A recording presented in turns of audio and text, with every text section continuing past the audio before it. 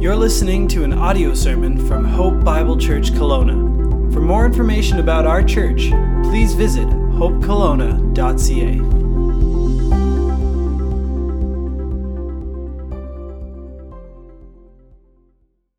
There are two deep needs within each and every one of us that makes us up as a person, two important and vital needs that make us, that drive us in everything we do.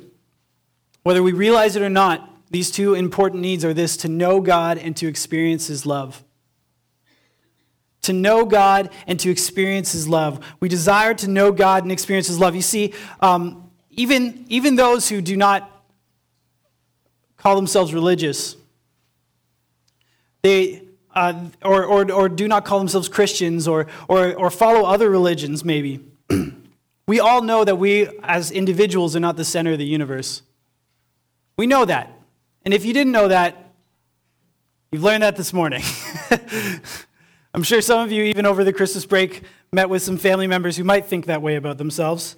But the truth is, we know that we are not the center of the universe. And we know that even about humanity.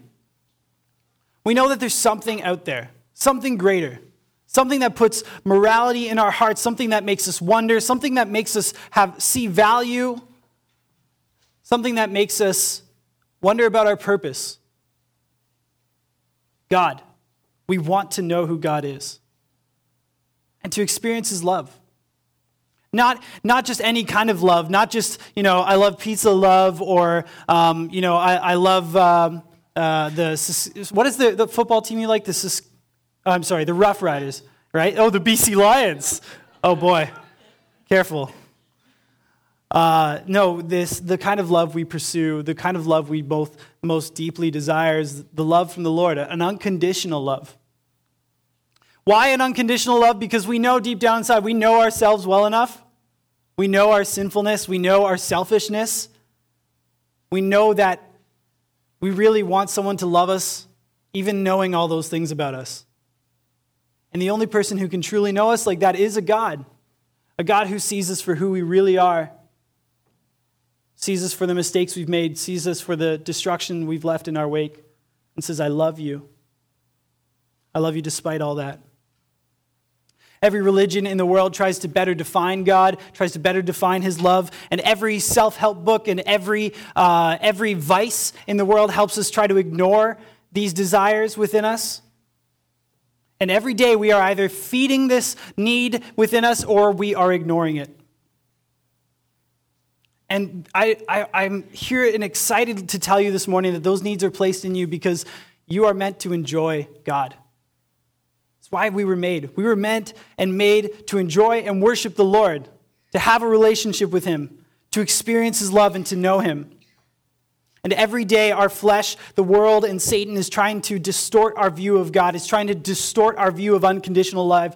The world is trying to teach us that love is just about romance, or love is just about physicality, or love is just about temporary things or friendships, that love could be manufactured, that love is just brain synapses snapping and things like that. But love is the love that we seek, the unconditional love that we need is the love only found in the Lord. And if we want to see the Lord clearly, like a glass that's covered with streaks and like a glass that's covered with blemishes, you have to clean it up. You have to make clear our vision of who God is. We have to make clear our vision of what His love is really like, because every day someone else, something, whether it be our flesh or the world, something is trying to teach us what God's love is really like. And so this morning, I'm excited for what God is going to share with you, for what God is going to do in my life as He makes clear who He is and what His love is like. And so there are three questions that this passage is going to answer for us today. How does God show that He loves us? And what did God do to love us? And and how can God's love abide in us? So as we look at this passage will help us clear off the glass of these streaks and this mistake so that we can see through clearly to see who the God who loves us really is. Would you look with me at 1 John 4, verse 9, to answer the question, how does God show He loves us? In this, the love of God was made manifest among us, that God sent his only Son into the world so that we might live through him. In this, the love of God was made manifest among us. Manifest. Manifest is a bit of a strange word. It's not a word we use very often.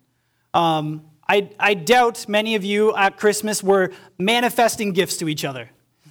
You were probably giving gifts and showing gifts, and you maybe called, or for Parker, he was FaceTiming family across the nation to show them the gifts that he had, but he was not manifesting gifts. To use the word manifest is a very specific word. It's a term that we use almost rarely. It means to show and to demonstrate with evidence, and this word manifest is the appropriate word that the ESV translates, and I would say, if you can, even just write the word manifest if you don't have it written in your Bible. Because the word manifest is important for us to understand God's love today. It's important for us to understand that the word manifest, what it means is that something isn't just hearsay. It's not just randomly shown or anything like that. It's quite spectacular in the way it's demonstrated. For something to be manifest, it's so obvious you cannot deny it. It's a word that is withheld only for the obvious, only for the spectacular. And this is the word that we need to focus in on as we look at this, as we understand God's love. Because like I said, the world will continue to try and change how we see God's love, and we might have different ideas. But this is what the passage says. In this, the love of God was made manifest among us. So when it says manifest, we got to wonder, what is this spectacular, obvious, primary way that God wants to show his love? It's this. It's that he sent his only Son into the world. How do we know God loves us? Because he sent Jesus Christ. We know that God loves us because he sent Jesus Christ into the world so that we might live through him. What is love? Love is the humility of the Son coming to the world. The love of God is the sacrifice of the Father willingly sending his Son. Love of God it's the guarantee that Jesus would suffer coming into this world. It's a messed up world we live in.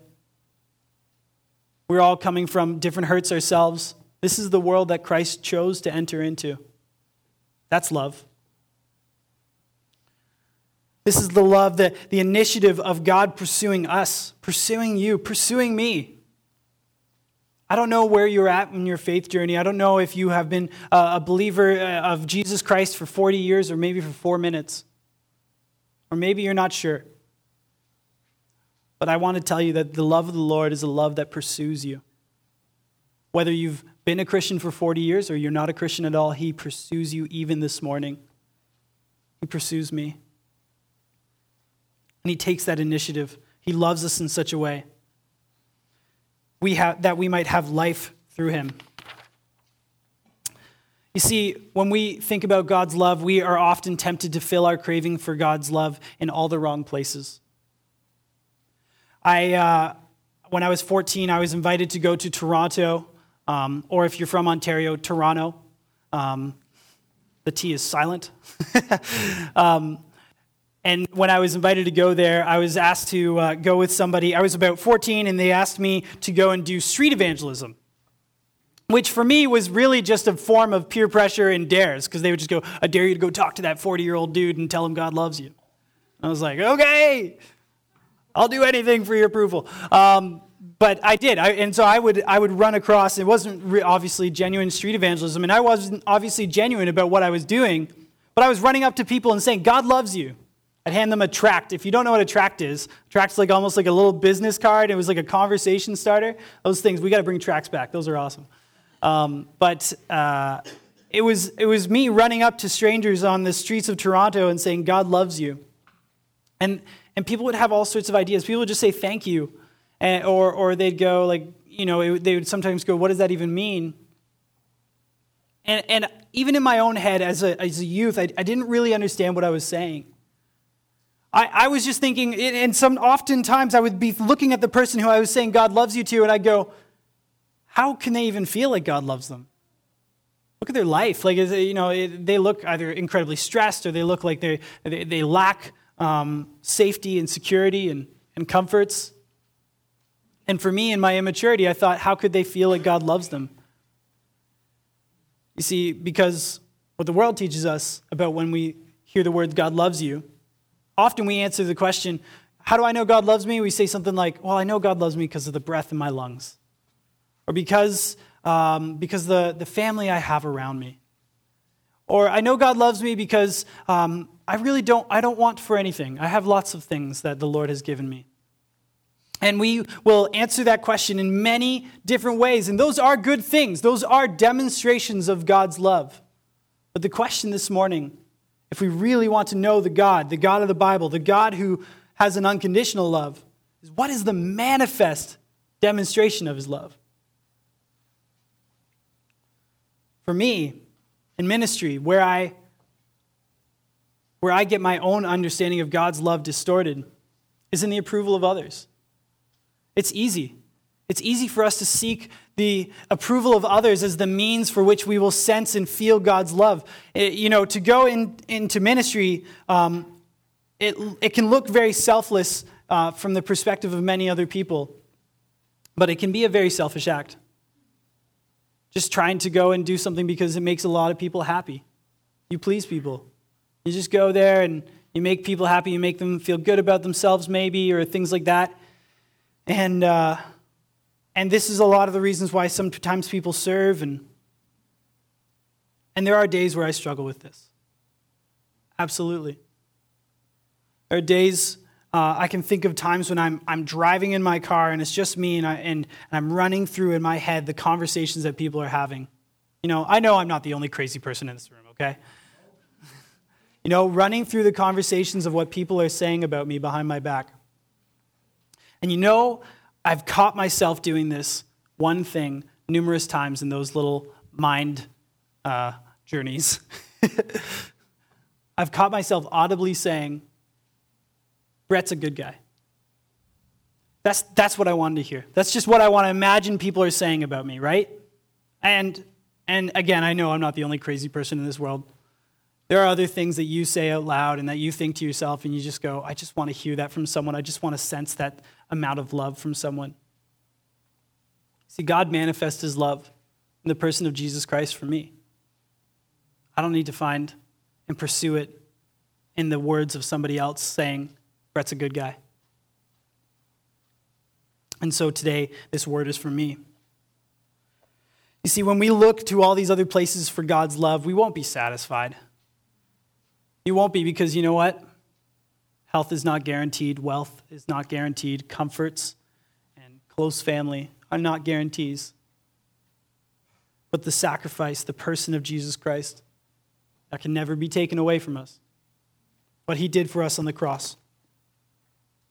So God's manifest love, that's how he shows his love to us, through the person of Jesus Christ and the work done at the cross. It's at the cross that we will find his love. Will we accept that? Will we worship him for that? Or will we continue to look around in other places trying to find more comfort, manufacturing God's love in other places? Or other ideas about God's love. We twist it in simple ways, like saying God loves you just the way you are. I know that might sound like that's exactly the right thing to say, but I started a pretty heated conversation at a family dinner one time over that phrase. Somebody said, God loves you just the way you are. And I said, no, he doesn't. He doesn't. And I'm thankful for that. I'm so thankful that God does not love me just the way I am. Because it's the way I am that caused God to come down to this earth. It's the way I am and the choices I make that caused the Lord to choose to die on a cross for my sins. It's the way I am. God loves me despite the way I am. And thank goodness, he has a much better vision for who I could be than I do. There are many ways that God loves us, but Christ, the coming of God in the flesh, is the manifest way of God's demonstrating his love. In my marriage, if I said that the manifest way my wife displayed her love to me was washing the dishes, whoever laughed knows exactly where what kind of result would come from that. That is not the manifest way of my wife displaying her love, of Becca showing her love for me. The manifest way was done on our wedding day, when she made those vows to me. I made those vows to her, and we have a covenant with the Lord And yes, it was one day, but it is also every day for her for the rest of her life. Don't laugh at her. That's funny. But this is the truth. And I love going to weddings for this reason. Beck and I love going to weddings, not just because of the celebration of the couple and, the cute romance, and we sit there and we roll our eyes and go, we'll see what time does. And but we love the vows. We love hearing those vows, reminding us of the great vows that we made to each other and that we will commit for each other. And you see, every Sunday for us here at this church will be like going to a wedding.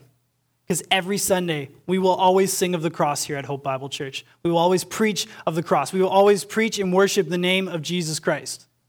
We will not waver from that. Because every Sunday, we will come back to the manifest way that God displays his love for us. Praise the Lord. Amen. So the cross will continue to be the center of our teaching. The cross will continue to be the center of our worship here. And when we set our hearts and eyes on coming here on Sunday morning, it won't be about whether or not we will worship. We will know what we're doing. Saturday night is not, I wonder what we'll worship tomorrow. It's not a menu. There is one thing that we will worship, and that is the God of the universe who came and showed his love in the person of Jesus. God's love, if you're looking for it, is found at the cross. Second question that this passage answers for us is, what did God do to love me? What did God do to love me? Look with me at verse 10. In this is love. Not that we have loved God, but that he loved us and sent his Son to be the propitiation for our sins. Propitiation. There's a word for you. Propitiation is a pretty big word. If you have it, highlight it. If you don't, write it down. Propitiation. I think it's up there on the screen. I have trouble spelling it, so it's there for you. This word propitiation is really important for us today. It's important for us today in this passage, understanding God's love, but it's really important for us today as a church. It's important for us today as Christians and believers in Canada, because this word, propitiation, is actually under attack.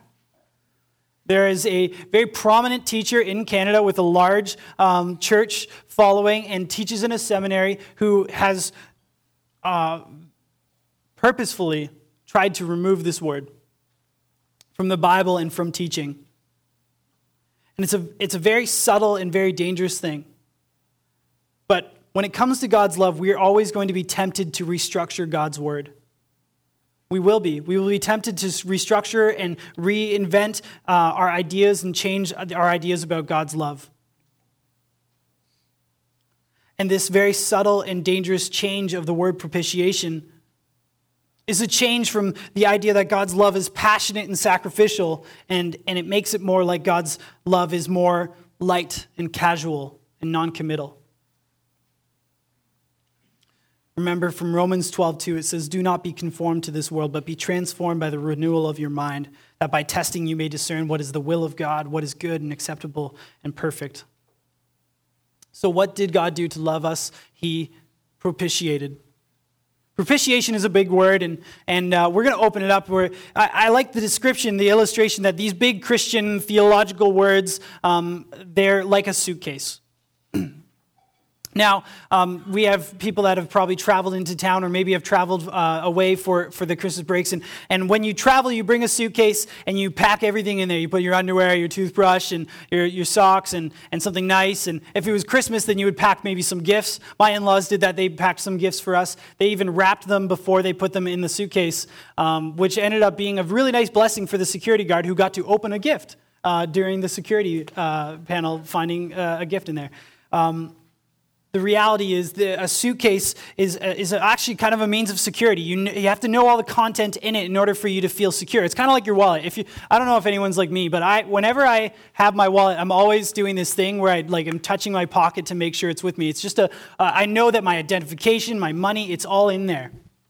And so as we unpack this word, we're going to find security and understanding. We're going to really have to take it out and see what's in it, and then we'll pack it back up, and you're going to see this word propitiation in the word of God, and you're going to look at this, and you're going to remember this word and go, man, what a great work that God has done. So this word propitiation, what it means to appease or pacify someone's anger or wrath. To appease or pacify someone's anger or wrath. So, in our household, my son has a very easy ability to propitiate my wife's anger or wrath. All he has to do is smile at her. That's it. All he has to do, this kid, he can throw a ball right straight at her head, and then she'll be like, Parker, and he'll go, And you just see the joy just well up within her. She's like, oh, you're just too cute. It doesn't take much. And the other reality is that Becca has that same effect on me. In the context of Christianity, though, this is talking about the work of Christ on the cross. When he died on the cross, he propitiated the wrath of God. He appeased, pacified the wrath of the God, and God's wrath against our sin. This word propitiated was used in other religions, ancient religions, when it would talk about, if you think about it, like the angry volcano god, right? And they would go and they would drop things into the volcano to appease the angry volcano god. And they would make sacrifices, sometimes even human sacrifices, to appease the god. And in the context of Christianity, though, it's obviously much different. Much different than Becca, and much different than the angry volcano god, because our God is a holy God. And so for today, I want to clarify three important realities. Three clarifications that will help us understand how God's propitiation is unlike any other. First of all, God's anger is poles apart from ours. God's anger and wrath, it might not seem culturally relevant to talk about a God of wrath today. It might not seem politically correct, but the truth is that God's wrath and anger is so different from our understanding of wrath and anger, so different from us. God's anger and his wrath, it's a righteous, it's a holy wrath. It's not vain like our anger. It's not proud or defensive like ourselves. What provokes God's anger is only evil. What provokes ours is usually injured vanity. You see, we need to understand the love of God and the wrath of God through the picture of understanding the holiness of God. Our God is set apart. The only thing that angers him, what angers him, is evil. So when we think about sin and injustice and God's wrath, the question for us is, how unlike us, how holy is our God? God's anger is poles apart from ours. Number two, for clarifications, nothing we can do, say, or offer, or even contribute can compensate for our sins or turn away God's anger. You see, in the angry volcano god situation, somebody would toss something into the volcano to appease this angry god. They would put animals or things like that, and the reality is that the people were doing something to change that God's mind, or they were trying. But the reality is we can't do anything to change God's disposition towards sin. He cannot be holy and be tolerant of sin. So we can heap up all of our good works as much as we want, but none of it can do anything about the debt that we owe, the wrath we deserve. You see, it takes an eternal life to pay that price. It takes a holy life to pay that price. It takes a perfect life to pay the price. The initiative has to be taken by God himself in his mercy and in his grace. This is why the Bible says, while we were yet sinners, Christ died for us. He chose to go to the cross. He, in his love, chose to do this for us. This is love, not that we loved God, but that he loved us. Even in the Old Testament, we see this pretty clearly, in which the sacrifices were not recognized as human works, but as divine gifts. The sacrifices the Israelites gave did not make God become gracious. They were provided by a gracious God in order that he might act graciously towards his sinful people. And number 3, God offered himself. He did not put a scapegoat on the cross. He did not send a prophet. He came in the flesh. He manifests his love in the person of Jesus Christ, God the Son. Christ is God, and therefore God himself died for us. Only God, our Lord, our Creator, could take our place, could suffer eternal death in our stead as the consequence for our sin. You see, propitiation is a very important word for us today. It's important for us. It's so vitally tied to the holiness of God, the initiative of God in saving us, and the Trinitarian nature of our God. So what did God do to love you? God's love appeased God's wrath with God's life. God loved you so much that he paid his own price. The price he paid with his own life, the price that we owed to turn away his wrath. This is love, not that we loved God, but that he sent his Son as a propitiation for our sins. Our last question is this: how can God's love abide in me? How can God's love live inside of me? Let's look at verse 7 and 8. Beloved, let us love one another, for love is from God. And whoever loves has been born of God and knows God. Anyone who does not love does not know God, because God is love. One of my favorite aspects of theology is God's love for himself. God has this overflowing love. You see, before all of creation, God the Father and the Son and the Holy Spirit have perfect community and unity, loving each other so much, and rightfully so. But he decided to make creation and to make us, not out of a need. God does not need us. But he made us because he knows that we would enjoy him. And he loved to see the joy that is on our hearts as we reflect him. You and I are made out of the overflow of God's love. See, God is love, and so wherever his love is, there he is. So if God's overflowing love made us, how can it abide in me? How can I have this love? How can I enjoy this love? Verse 11 and 12. Beloved, if God so loved us, we also ought to love one another. No one has ever seen God. If we love one another, God abides in us, and his love is perfected in us. You see, if you want to know God, if you are actively pursuing this fulfilling of your need to know God and your need to know his love, you will find that his love will constantly push you to love others. It will expect you to. We ought to. And we know people are to be loved. But sometimes we struggle. Sometimes people are not easy, right? There's a favorite quote of mine that says, pastors are shepherds, and shepherds know that sheep stink. And it's true. Shepherds stink too, by the way. Our communion, our relationship with God is deeply connected to our love for others. If you want to have a relationship with God, a deep relationship with God, it'll also include a pursuing of his love for the sake of loving others. And so if you want to love others and you want to love them well, we're going to have to love them with the kind of love that God fills us with. And that's a love that's found in his manifest love, the gospel, the story of Jesus Christ. And we need to see people the way God sees people. We want to see people even the way that God sees us. And so we need to look at people through the gospel, through the story of Jesus Christ dying for their sins.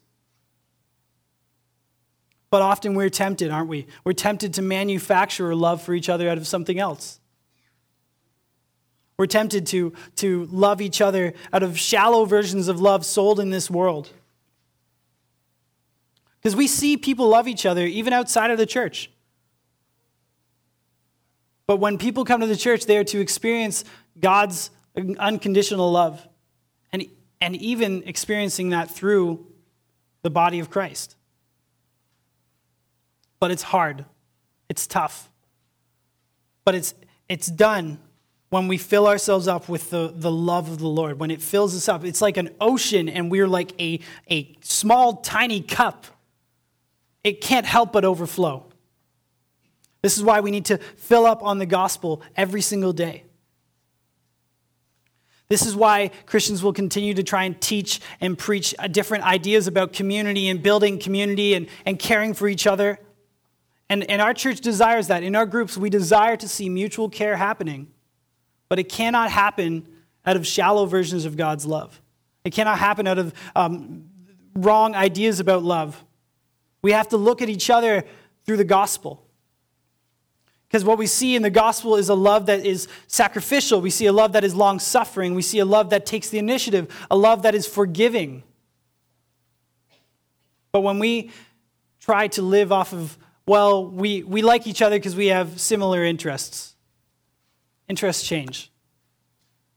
We like each other because we're around that same life stage. Things change. You see, at Hope Bible Church, our mixed groups are mixed groups of all generations. We do that on purpose. We do that so that people can love each other through the gospel primarily and even not get distracted by the temporary and cheap versions of love that we find in the world. Because if we use those, when push comes to shove, when we deal with sinful, stinky sheep, we're going to have a tough time. We'll try and love people out of our power over them. We'll try and love people by evaluating their worth. Going, they're a good guy, they're a good person. They do nice things. They go to church, I can put up with them. We try to love people maybe by controlling how close they are to us. Right? I love that person just at a distance. Right? We love people if we have the moral high ground. If we know that we're better than them, right? Rationalization, power, control, pride, manipulation. These are all tactics for which we try to love each other. But it's really God's love through the gospel that we are to use, because people are messy. My life is messy. Our life as a church will be filled with raw, real people with real problems. Welcome to Hope Bible Church, where the people are real, the problems are real, and the gospel is always good. Amen? So, when people sin against us, what does the gospel say? The gospel says that they haven't primarily even sinned against us as much as they've sinned against God. We need to see them through the gospel. We must resource our love for others in the truth that God loves them first. You see, our misunderstanding of injustice is often that we can't tell the difference between revenge and avenge. And so when someone sins against us, we're often thinking about ourselves. But you have to understand that the holiness of God demands that He is primarily the one who the injustice is done against. And so we journey with each other when we see sin in our lives. We lift each other up. We bear each other's burdens. We confront in love and truth. But not to save our reputation, not to be on some high and mighty horse, but for the sake and the name of the Lord. You see, there's a part of me that wants to say, like, church, let's get back to lamenting. Let's get back to lamenting when people sin. Sometimes we can be so focused on our own lane about our sin with God, our relationship with God, all these types of things, we forget to be mournful and sad about the sin done against the Lord by others. And I don't mean outside this church, first and foremost. I mean even within our families and within this church, and then outside of the church. Yes, we will lament for the sin that is done against our great God. You see, when you see everything through the gospel, as I grow in my ability to put on the goggles of the gospel, I will see more clearly how to love people. It's like seeing a 3D movie. If you've seen a 3D movie recently in one of these theaters, they give you glasses, because if you don't put on the glasses, it's pretty distorted. You're not going to make out, you might make out a little bit of what's going on, but you're not seeing it clearly for the way it's meant to be seen.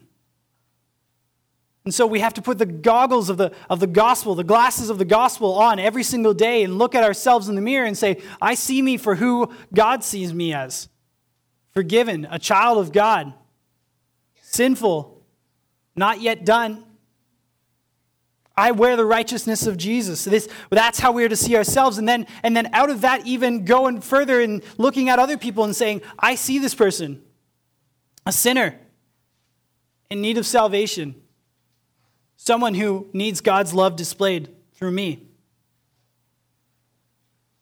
Yes, people sin against us, but we must submit and mourn the fact that they sin against God first.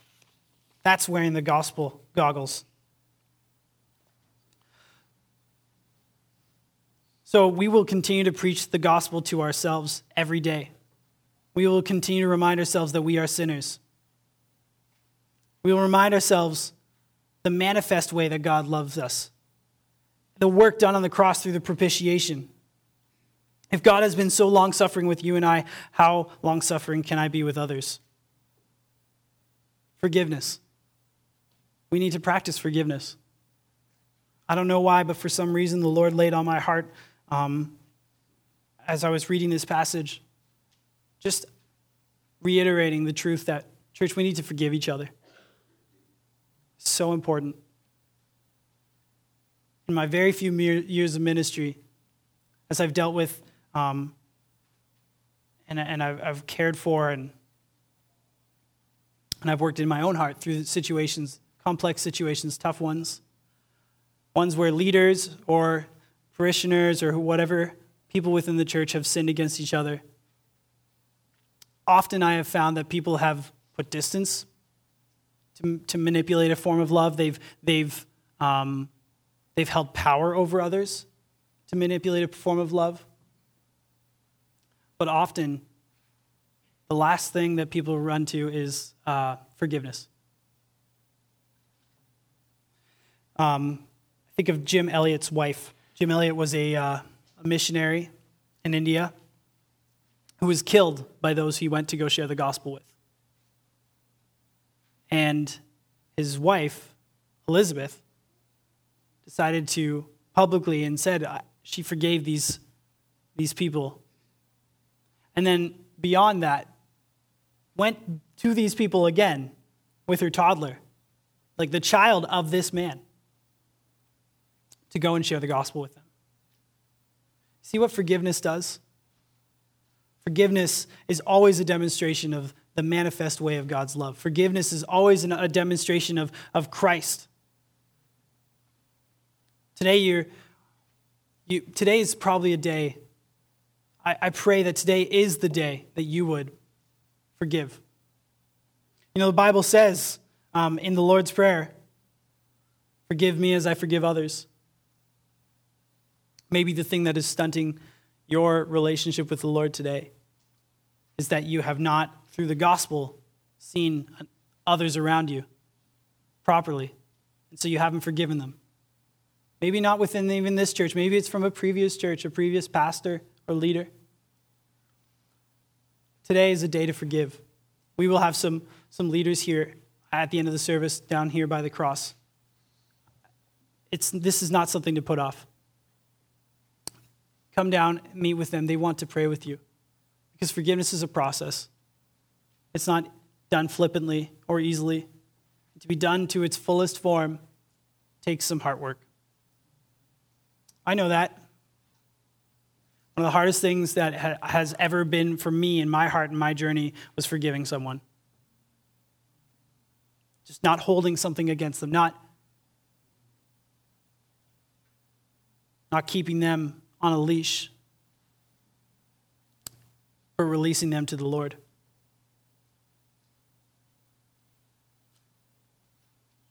Beloved, this is God's love made manifest amongst us.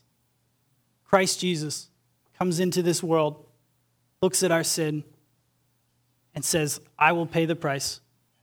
I will defeat death in the grave because I love you. I love you despite the way you are. I love you, Brett, despite the way you are. I will propitiate the wrath that God so justly deserves. pay the price for us. This morning, I want to tell you that God is love, and you are loved. So our response in this is to go and love. I'm going to invite the band up right now as we are going to sing of how deep the Father's love is. But I want to encourage you in a very practical and applicable way. As we look at our 5G life, we have an understanding for discipleship here called the 5G life. And it goes like this: God time, gather time, group time, give time, and go time. In your God time, in your daily time with the Lord, fill up on God's love. And fill up on it found in the cross. When you read your Bible, when you read it, no matter where you're reading it, ask the question to yourself, what does this have to do with the gospel? Gather time. When we come here, church, when we come here on Sundays to worship the Lord, we will set our eyes on worshiping God in his manifest love, singing of the cross, singing of Jesus Christ, lifting his name high, praising him unhindered. Let's not let distractions distract us. We're here to praise the Lord. Sing out with all your voices. And in group time, when God's love will get to spill out of our lives into the lives of others, when it overflows us, discipling through forgiveness by being long-suffering, helping each other, carrying each other's burdens, recognizing that our sin as individuals and as a group is first against the Lord. And then give time, when we're so satisfied with how much God loves us, how much he has done for us, so content in either want or in plenty, being able to give away our time, give away our treasures. God has so graciously given us so much in his love. And then go time. Who will you go to show love to, God's love to? Who will you say, God loves you, and let me tell you how he manifests his love? This city, I'm sure even within your own families, people need to hear that. So let's go. God is love. You are love. So go love. Let me pray. Lord, we thank you for this opportunity this morning to have clarity from your word on who you are and what your love is like. Lord, there's so much destruction in our lives of our vision of you, of our understanding of ourselves. Even, Lord, many of us carry hurt from other believers. Thank you for your gospel. Thank you for how you've forgiven us.